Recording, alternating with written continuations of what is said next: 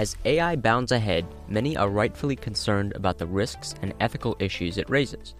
Perhaps some of the most practical of these is the potential that AI will be biased against minority populations because of deficiencies in the data used to build it.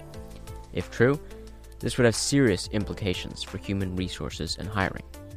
Today, Brent sits down with Keith Sonderling, a commissioner on the Equal Employment Opportunity Commission, or EEOC.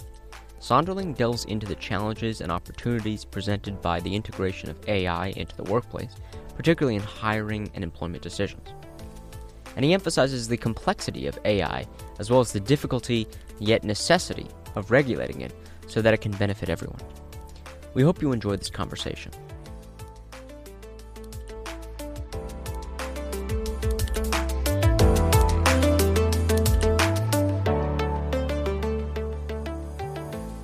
Keith Sonderling, thanks for joining us on Hardly Working. Thank you for having me. I'm excited to be here.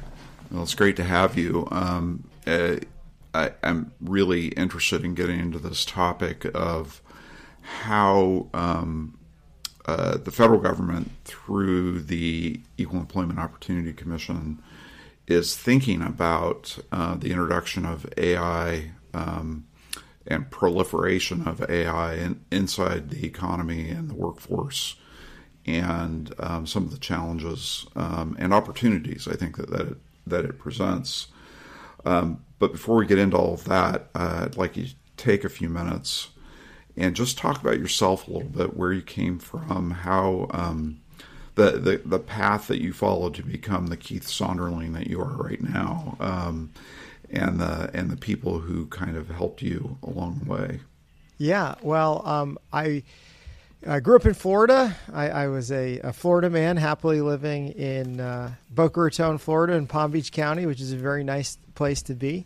I was a labor and employment lawyer practicing labor and employment law in Florida, defending corporations against the very kind of claims and suits that I'm now on the other side of in the federal government. So I had experience there. And then in 2017, I had the opportunity to basically change my life and give up the beautiful palm trees and the ocean of South Florida and move to Washington, D.C., where I joined the U.S. Department of Labor at the Wage and Hour Division. I had never been in government before. I'd never lived in Washington, D.C. before, and I was thrown into the mix. And as you know very well, the Wage and Hour Division is not only a law enforcement agency, but also a heavy regulatory agency as well, with very significant rulemaking authority under big-ticket laws like the Fair Labor Standards Act, the Family Medical Leave Act. So I really got my administrative law lesson and government agency lessons pretty quickly. So I was the deputy administrator there. I was the acting administrator there as well at that agency. And then in the summer of 2019, I was nominated to be a commissioner on the EEOC. And, for employment lawyers, the EEOC really is the crown jewel agency when it comes to workplace laws and workplace discrimination. I was confirmed by the U.S. Senate in September of 2020, and I have a term that ends in July of 2024. So for a labor and employment lawyer who didn't have much experience with Washington, D.C. or government, I now certainly do, and it's been an incredible experience. So tell me a little bit about how you wound up with an interest in labor law to begin with. How did that evolve for you?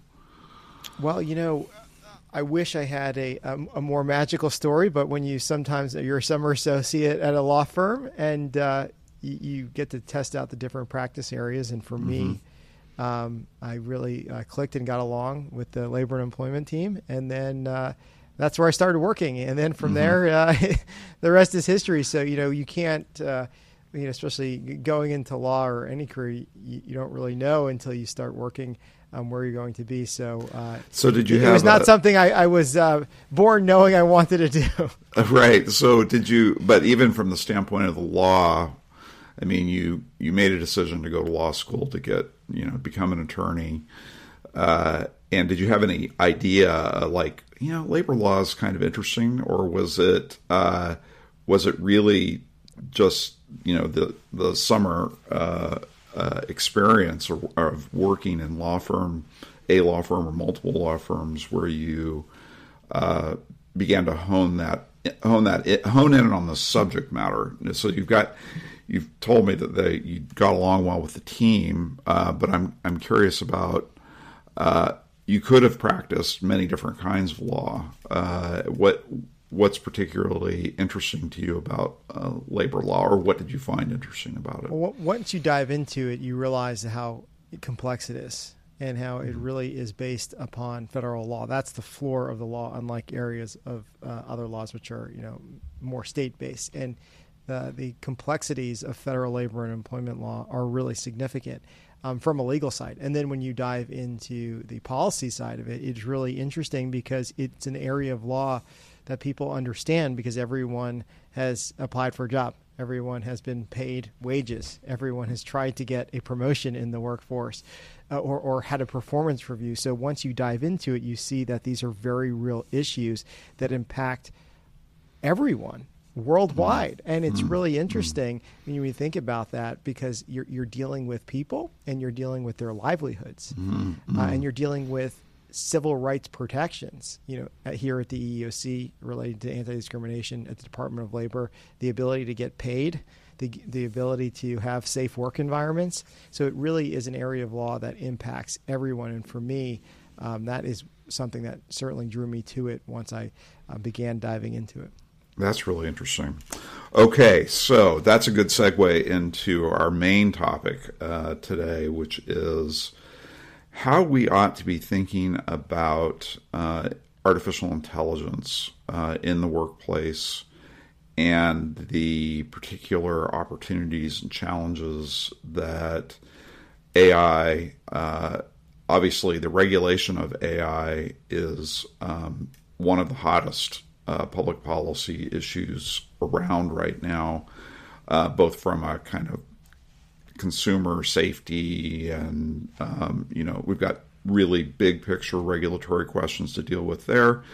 And then we've got, everybody has to work, or almost everybody has to work. 80% of jobs it's estimated anyway, are going to be impacted by artificial intelligence, some of them more significantly than others. Tell me about just sort of how the EEOC broadly is thinking about AI and its impact on employment, and then how you, because you're a commissioner, and different commissioners have different ideas, but about every regulatory issue that comes up. So I'd like to hear about kind of the approach the agency is taking, and then what your thoughts are. What are your guiding principles around AI? Yeah, absolutely. And I think first it's important to talk about, how we got here with AI in the workplace. And that really the proliferation of artificial intelligence in all aspects of human resources for some time now. And as you noted, AI regulation and how do you regulate AI is the hottest topic in Washington, D.C. by far. And that really started recently with ChatGPT coming online at the end of last year. And suddenly now everyone knows what artificial intelligence is. Everyone has been able to use it. It's been accessible, and you could see its power. So a lot of the conversations in D.C. about how do we regulate this really deal with the generative AI side of it. But in employment, there's also been the use of machine learning and actually having artificial intelligence to make employment decisions for years now, and well before the generative AI side. And I do want to talk briefly about the implications of generative AI, because it is coming into employment as well, and that's where we see a lot of these new statistics. So everyone has at this point seen the Goldman Sachs statistic that 300 million jobs are going to be displaced. The World Economic Forum has put out similar statistics, about 85 million jobs being displaced by AI. And a lot of that now is gaining more attention because you're dealing with knowledge workers. So before, a lot of the early conversations related to displacing workers were really about automation. And those robots, literally robots in factories. And that was a conversation that really didn't interest all industries, because if you think about it, who gets impacted the most by that? Manufacturing, retail, maybe fast food that can actually buy robots to displace workers. And you know all the stats on how much cheaper it is to have a robot on a line than a worker with salary, overtime, healthcare. So now the generative AI side is coming for everyone: lawyers, accountants, doctors, screenwriters, as we're seeing.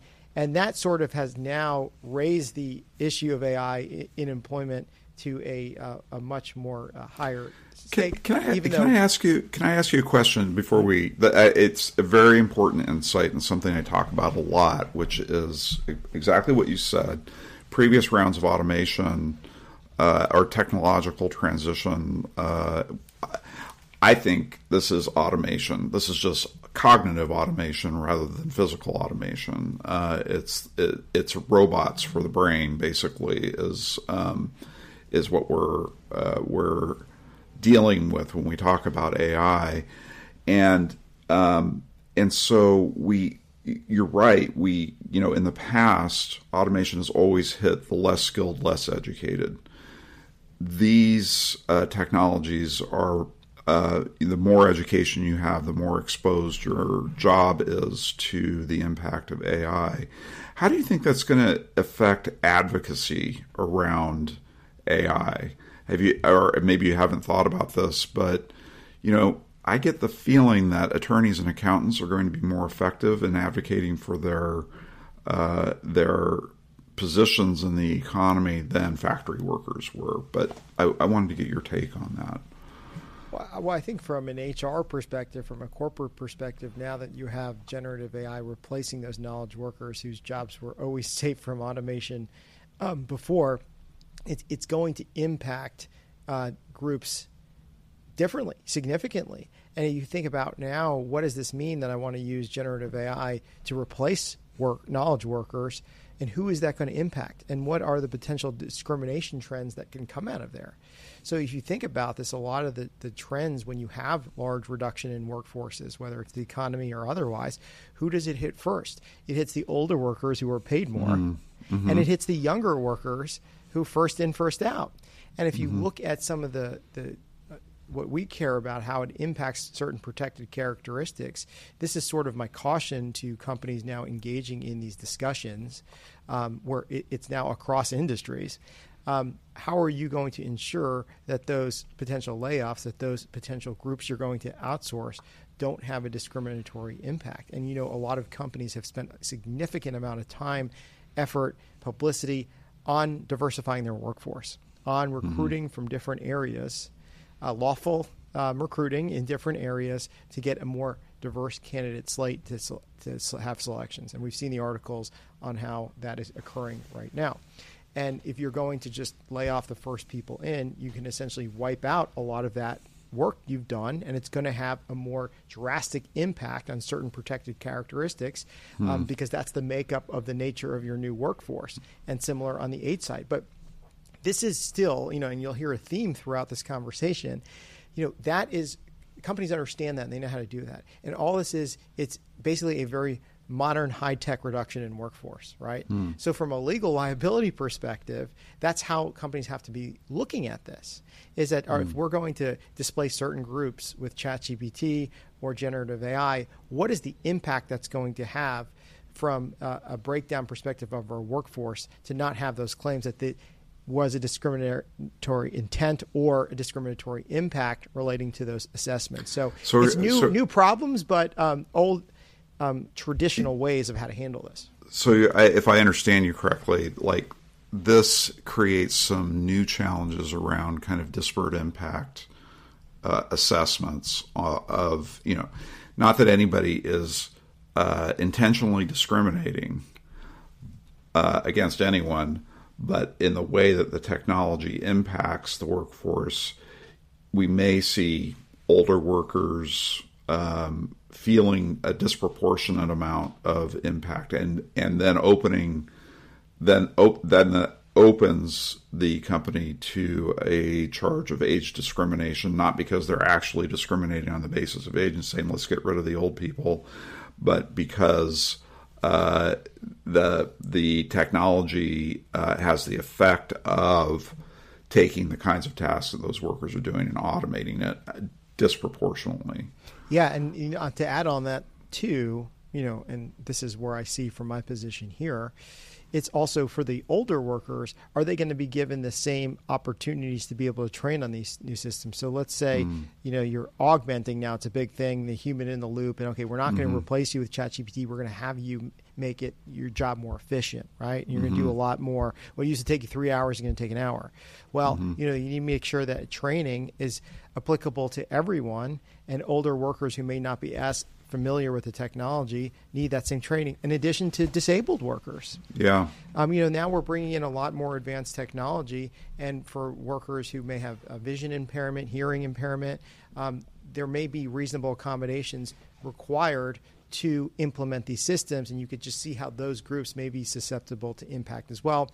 There was another study out there saying also that ChatGPT job displacement is going to impact women and African Americans more than white men. So we're seeing a lot of these very same themes you've seen with other types of layoffs. It's just going to happen, I think, faster because of the push to implement generative AI in all companies across the board. And when you move really fast implementing new programs, new technologies in human resources, there can be significant civil rights implications related to that if it's not done carefully and properly. Yeah, that's interesting. On the disability side, one of the things I've noticed and been surprised by, pleasantly surprised by, is the way that I see technology actually helping to level up people with less skill or maybe certain types of disabilities, particularly cognitive disabilities, where the chat function that's being used actually helps workers get past certain challenges that they might have in certain jobs that involve social interaction. For instance, people with autism or Asperger's or other cognitive disabilities, where you've got a GPT coach that's kind of helping people both on perceiving social emotional kind of interaction, but also coming up with the prompts for this is what I say when I encounter difficulty. So it's interesting how diverse the impact of the technology is going to be, and for every kind of potential problem, there seems to be a potential benefit kind of on the other side of it. Yeah, absolutely. And I think this, the generative AI is now allowing this conversation to come to front page news, which is different actually than what I've been working on for the last few years and what the EEOC has been working on, believe it or not. And that is kind of, to differentiate the two. So you have the generative AI replacing workers, but now what we've been concerned with and I've been dealing with, and you talk about the benefits and the potential harm, is actually using AI to make employment decisions, right? This is different than doing the work. We're actually using AI to make decisions once made by humans in human resources. And we saw this market start to take off in 2016, 2017, when there was a rush in funding to artificial intelligence within human resources. Because if you think about it, a lot of companies have been using AI in other areas of the business, such as logistics, making widgets faster, just accounting documents. And then there was a need too for how do we make HR efficient? How do we, use these tools to make the employment decision-making process faster, more efficient, more economic? And a big driver of that is how do we remove bias from employment decisions? Because that's the reason the EEOC exists. That's the reason we have all the charge of discrimination, all of our lawsuits.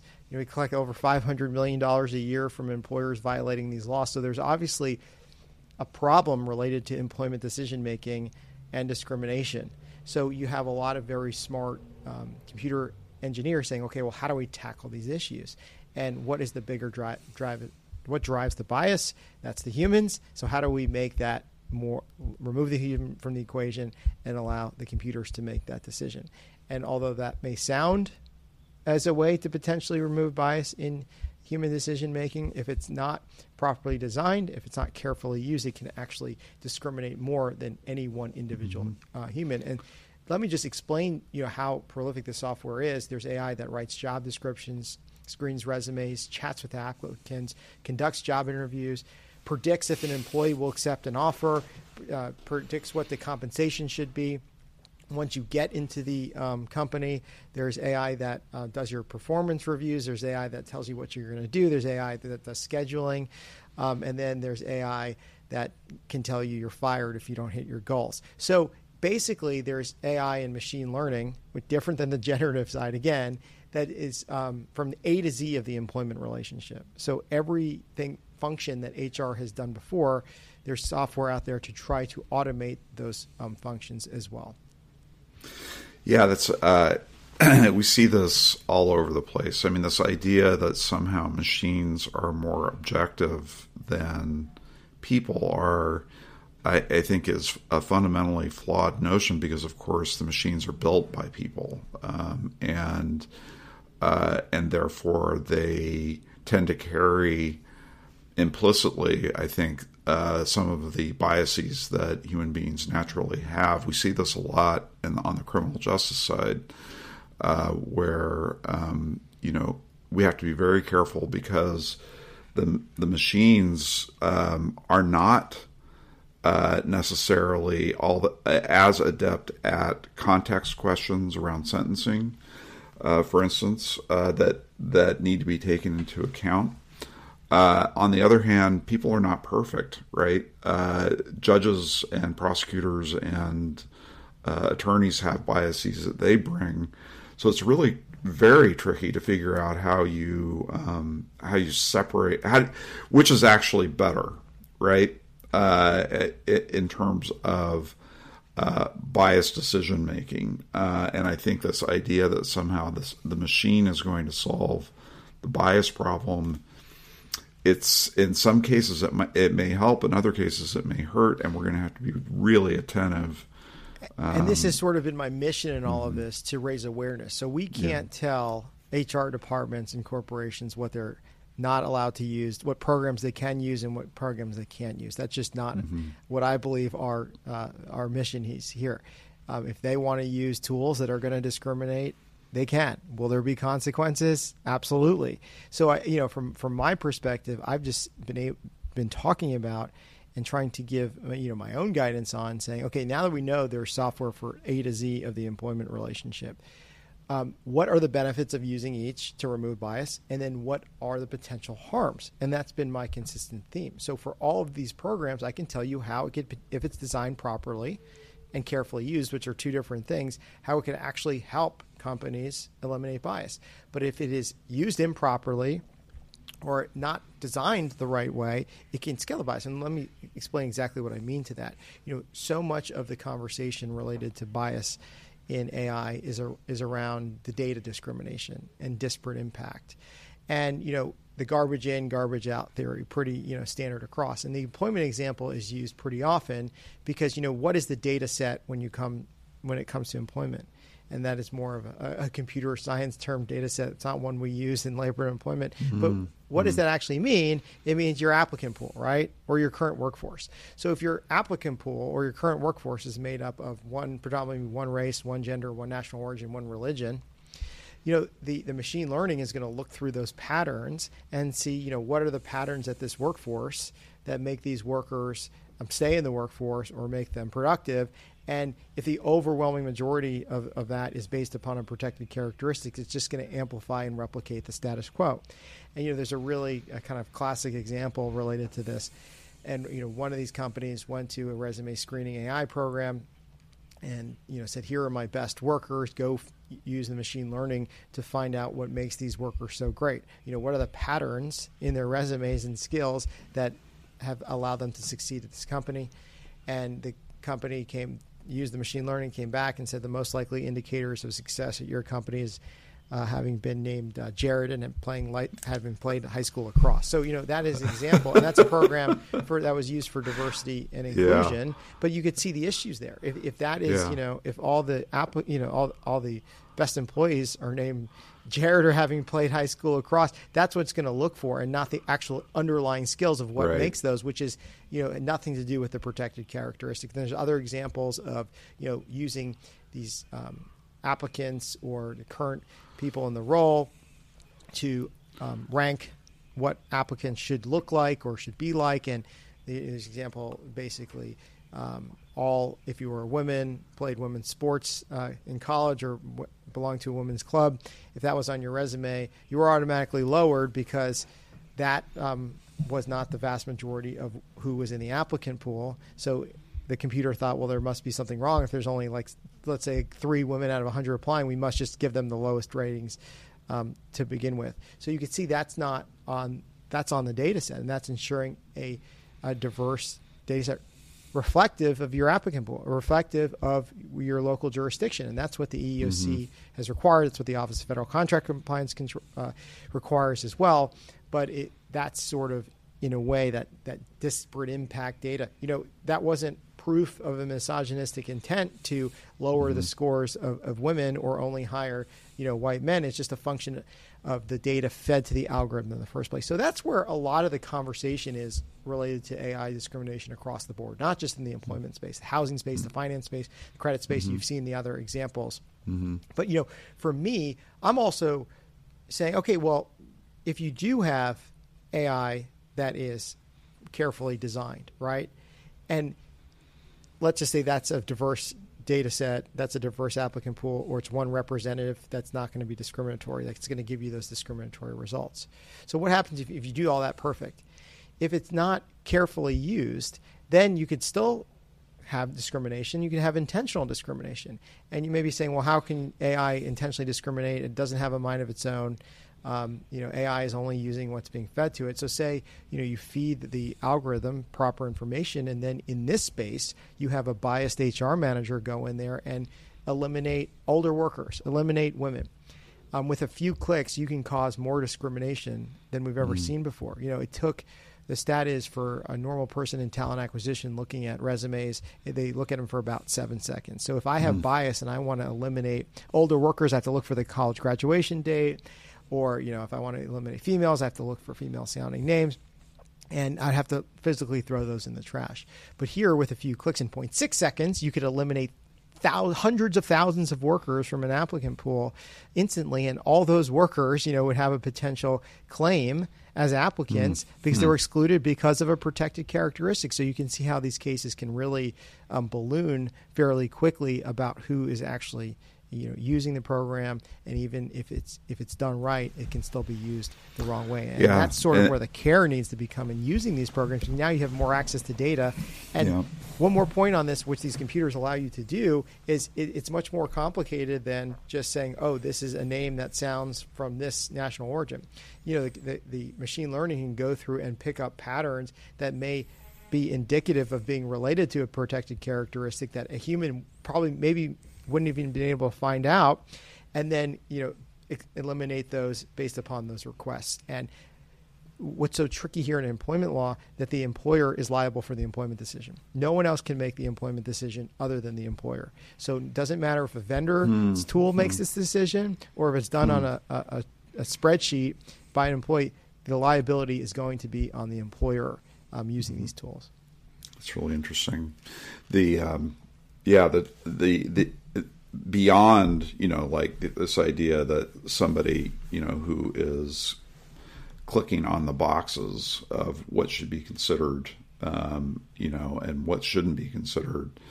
There's also these technical debt issues of, mistakes in the underlying code that work their way into not just one system, but into many systems. And then weeding that stuff out, it could generate discrimination, and then once it's discovered, it may have replicated across multiple systems that then have to be weeded out, and corrected in order to get the flaw out of the code. This is a enormously complicated, potentially complicated issue. I mean, it's in a sense, and this is the next question I wanted to ask you, is like, does the EEOC have the tools, do you think, that it needs currently, legal tools, regulatory tools, to effectively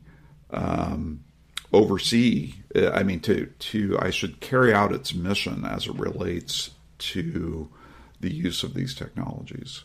So I take a different position than a lot of people on this, especially in Congress, who think that federal agencies like mine, the FTC, the SEC, should have much more power and authority. I respect the different branches of government and separation of power. So in my position in the executive branch, it's easy for me to say we'll enforce what laws Congress pass. And if they give us AI-specific authority, we'll certainly use that. But for the time being, I believe that our civil rights laws, which really in employment are the global standard, if you look at other countries, regulate employment decisions.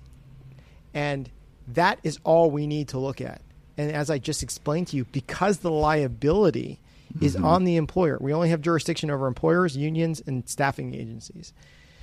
Because the liability rests there, that is what we're going to look at. We're going to look at, and our investigators understand how to look at an employment decision and how to see if there was bias in that decision, whether it was a one-off of a manager sexually harassing one person, or it was a policy and culture of the company to allow for harassment, right? We can backtrack discrimination from there. That's what we know. At the current time, we will never be able to regulate the technology. We don't have the tools. We don't have the knowledge base. I will never understand exactly how the algorithms works because I'm a labor and employment lawyer and I'm not, I don't have a PhD from MIT. But you don't need that to be able to regulate and enforce the law in this space.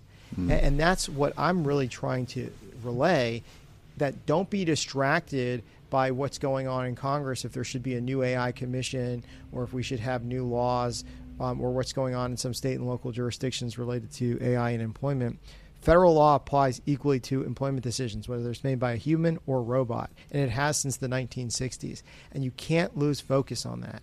And in the sense that are we ever going to be able to get into the algorithms if our investigator shows up and have a fight over what this algorithm actually did? No. Just like right now, there's so much talk about the black box of an algorithm. Right now, in employment discrimination, we deal with the black box of somebody's brain. And we don't know how people make employment decisions, whether if they have a discriminatory intent or not. So we have to figure that out right now. And that hasn't been easy, because who admits that they fired somebody because of their race? Who admits they fired somebody because of their religion? Nobody. So what are we left with now, right? We haven't figured out how to mind read people's decisions related to employment decisions. And I think we can't hold AI to a higher standard until we're told to, until they have some kind of new law related to that. So for the time being, we're going to look at the result. Is there employment discrimination? Now we backtrack it. Was it made by a human or was it made by a computer? And look, if it was made by a computer, I think there's an argument that if you're doing it the right way, if you're actually asking the algorithm to look at the skills necessary for that job in that location based upon your company's business needs that you would be able to defend, now you have a very auditable, transparent data set of how you got there versus before, let's look at somebody's squiggly notes, or how did this person get the promotion? Oh, because they're golfing buddies with the manager. The old school tap on the shoulder recruiting policies, which the EEOC has warned against for a very long time. That's how a lot of employment decisions are made. And this actually, talk about the benefits, even from a law enforcement perspective, not only does it allow the employers to actually get to that skills-based approach, which there's so much talking about, but the resume, college degrees, I know you've done a lot of work on this.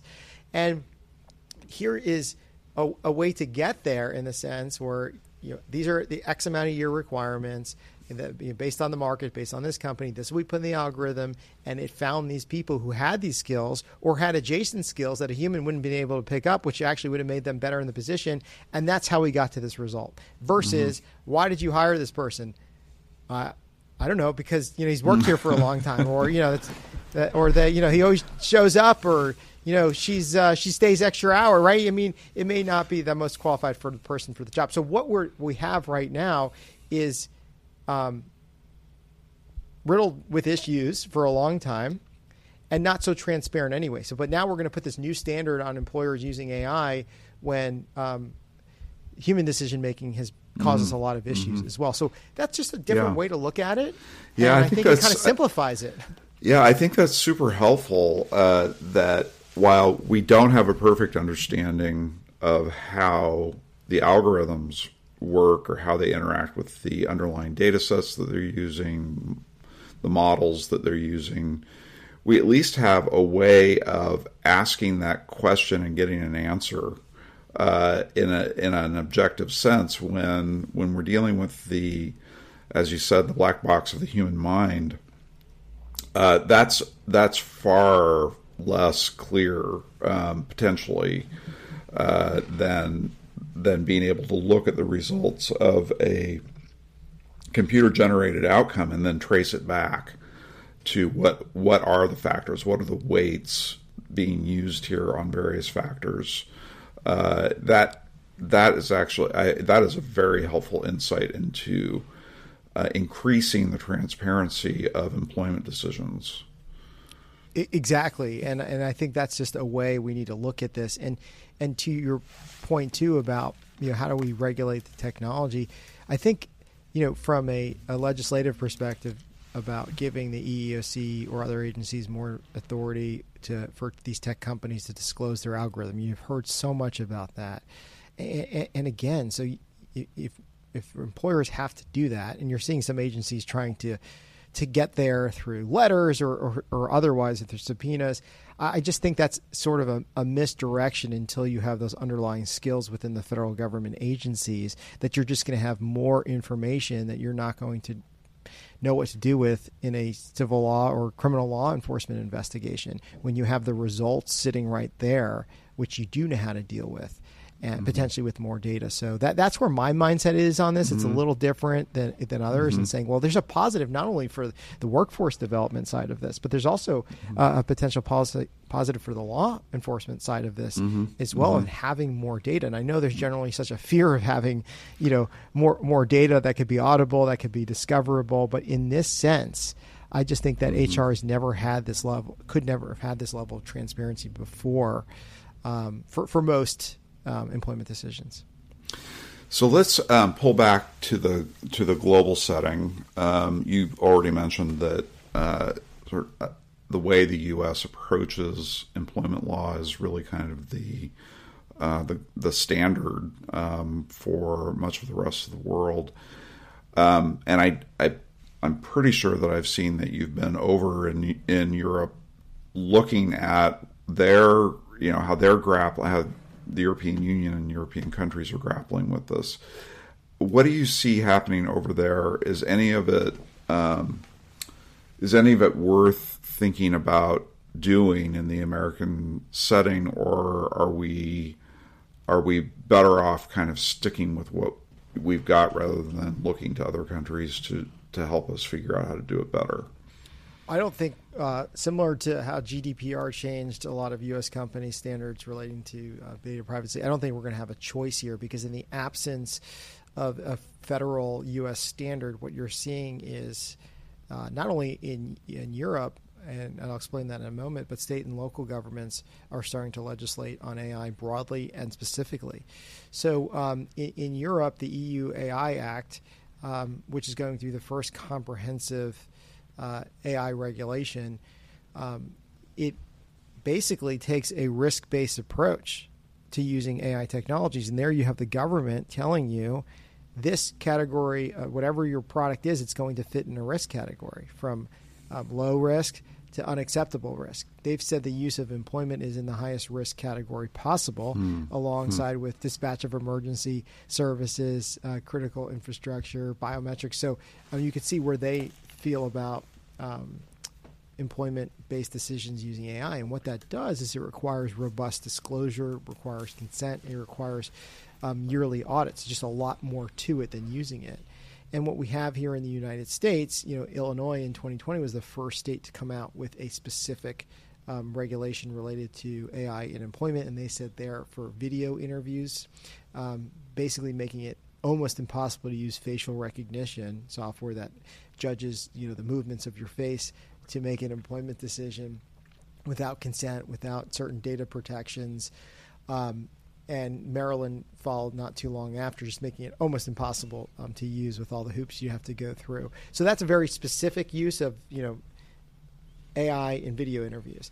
As you know, at the EEOC, we have all uses of employment, AI in employment we cover, and that's where the hottest topic in AI specific regulation to employment, really one of the first laws to go into effect nationwide related to AI is in New York, and their local law 144, which is related to automated employment decision tools, AETD they call it, and it basically requires not only the consent, but the yearly audits, pre-deployment audits, before using it to test for disparate impact. It also requires those audits to be done by an independent auditor and to post those results as well. But the limitation there is, and this is where you get confused with state and local law versus federal law, they're only requiring those audits on hiring and promotion, and they're only requiring it for race, sex, and ethnicity.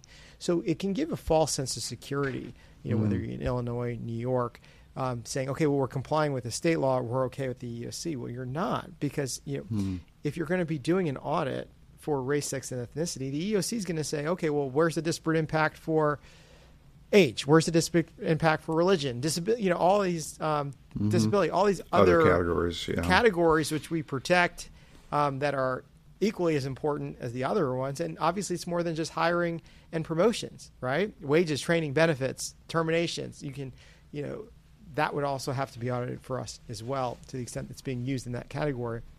So I just fear that it gives a false sense of security to employers in those areas. And California is obviously having some proposals as well related to employment. Just a fear that, complying with this one law, then you're off the hook, and you're not. And so I think what you're seeing here is a theme between EU and New York is this pre-deployment audit, right? So if that's being required, and I think this is where it's going to answer your question, if you're going to have to do that for use in Europe, if you're going to have to do that in big cities like New York, or if California moves forward there, then for large multi-state, multinational employers who have the ability to design and afford these softwares, at what point now is that becoming the federal standard? And we've seen that in another context in my area with pay transparency, right? There's nothing requiring federal law that requires you to disclose the job salary range for advertising. But what you saw was New York, Washington State, California require pay transparency. So for multi-state employers, are they going to really have 30 different systems to have job advertisements in Colorado where you have to disclose the pay versus Florida and Texas where you'll never have to disclose the pay? But what it does is just it basically creates that nationwide standard of now, well, it's just easier to disclose the pay range for all of our jobs across the country. So that's what I see happening here with AI auditing. So if you're going to be required to do it for some of the larger states or countries, it's honestly not a bad idea to be doing that anyway. It's best practice. A lot of people do employment audits all the time, whether it's for pay equity, whether it's for overtime, minimum wage, or the like, contractor status. So I think that there is a familiarity with doing employment audits now. Lawyers know how to do it, in-house counsel.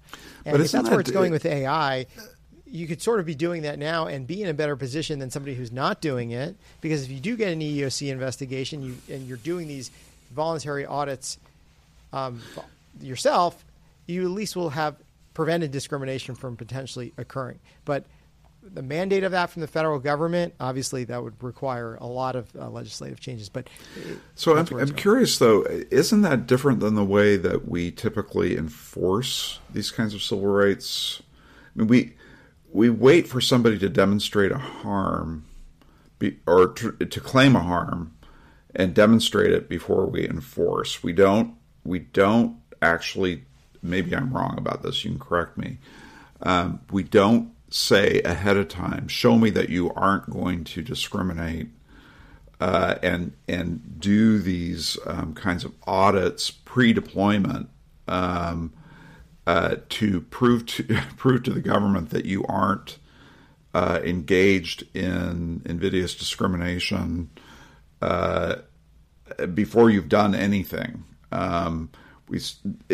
Do I have that right? Or yeah, so the EEOC is unique in that side where it's not like OSHA, it's not like the Wage and Hour Division or other enforcement agencies. We are charge driven. So for us to begin an investigation, except for a commissioner charge where a commissioner can bring their own case, it relies on the employees coming forward and saying, I believe I was discriminated against because of this protected characteristic, and then that allows us to start an investigation.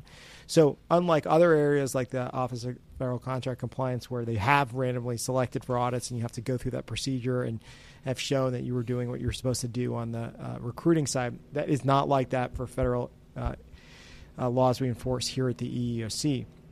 So that requirement that these state or foreign governments are putting on is not required under federal law. And yes, are you saying now, are we going to spend all these resources when we don't have to do this and we're not required to do this? That is a great question. And that is one where, you'd see where the confusion is. Well, now if my competitor is doing it, should I be doing it too? Because if they do get an EEOC charge, they'll have a lot more information to defend their case than we will. And if we're going to be using these tools, should we be doing it as a best practice to prevent employment discrimination because of the potential risk of the scaling of it here, right? Mm-hmm. So I think that's more of a business decision and one that you can do in good faith compliance, that in the event it ever happens, you have a lot more records of actually. This is what we did. System. This is what we did to avoid it. Go, and look, if you're faced with an investigation by the EEOC or any federal agency, and you say, well, we bought these AI tools, we bought them for this reason, we have company policies related to using AI transparently, we've created a handbook, only people who are allowed to use the software are trained HR professionals who've worked with the vendor. We do yearly audits. We test before we ever allow it to make a decision on someone's livelihood. We did find issues, and we adjusted some of our skills requirement to make sure it didn't have that impact. Or there's nothing you could do because there's only 5 people in the world that can do this job, and they're all this national origin or race. That's a defense, in my opinion. And versus somebody else who say, well, we just bought the software to diversify our workforce. We took all the vendors' representation that we're going to get the most diverse candidates, and it's going to help us take a skills-based approach, and we just let it go. Who's going to be in a better position, right? So I think having that tool in your tool shed, if you are investigated by the government, puts you in a better position. But that's certainly not required, and I can't see that being required any time, even though in some jurisdictions that's where they're heading. Yeah. Keith, this has been a fascinating conversation. Thank you so much for the work that you're doing, the keen eye that you're applying to this, and the way that you're bringing all of your history and expertise as a labor attorney and as a civil servant into this conversation. We're very fortunate to have people like you working in the government, and I look forward to continuing the conversation after in the next few months. How is the situation changing? How's the evolution of the technology coming? So I want to thank you again for being on, and I look forward to seeing you again soon. Thank you for having me, and thank you for all the great work you're doing at AEI, specifically related to our areas with workforce development. It is very, very helpful and always interesting to read. Thank you for joining us on this episode of Hardly Working. I'm your host, Brent Orrell, and I hope you tune in next time to learn more about the state of workforce development in America. Be sure to like and subscribe to our podcast. Let us know at vocation@aei.org if there are any topics you'd like us to cover. As always, we hope you find the job that fits so well it feels like you're hardly working.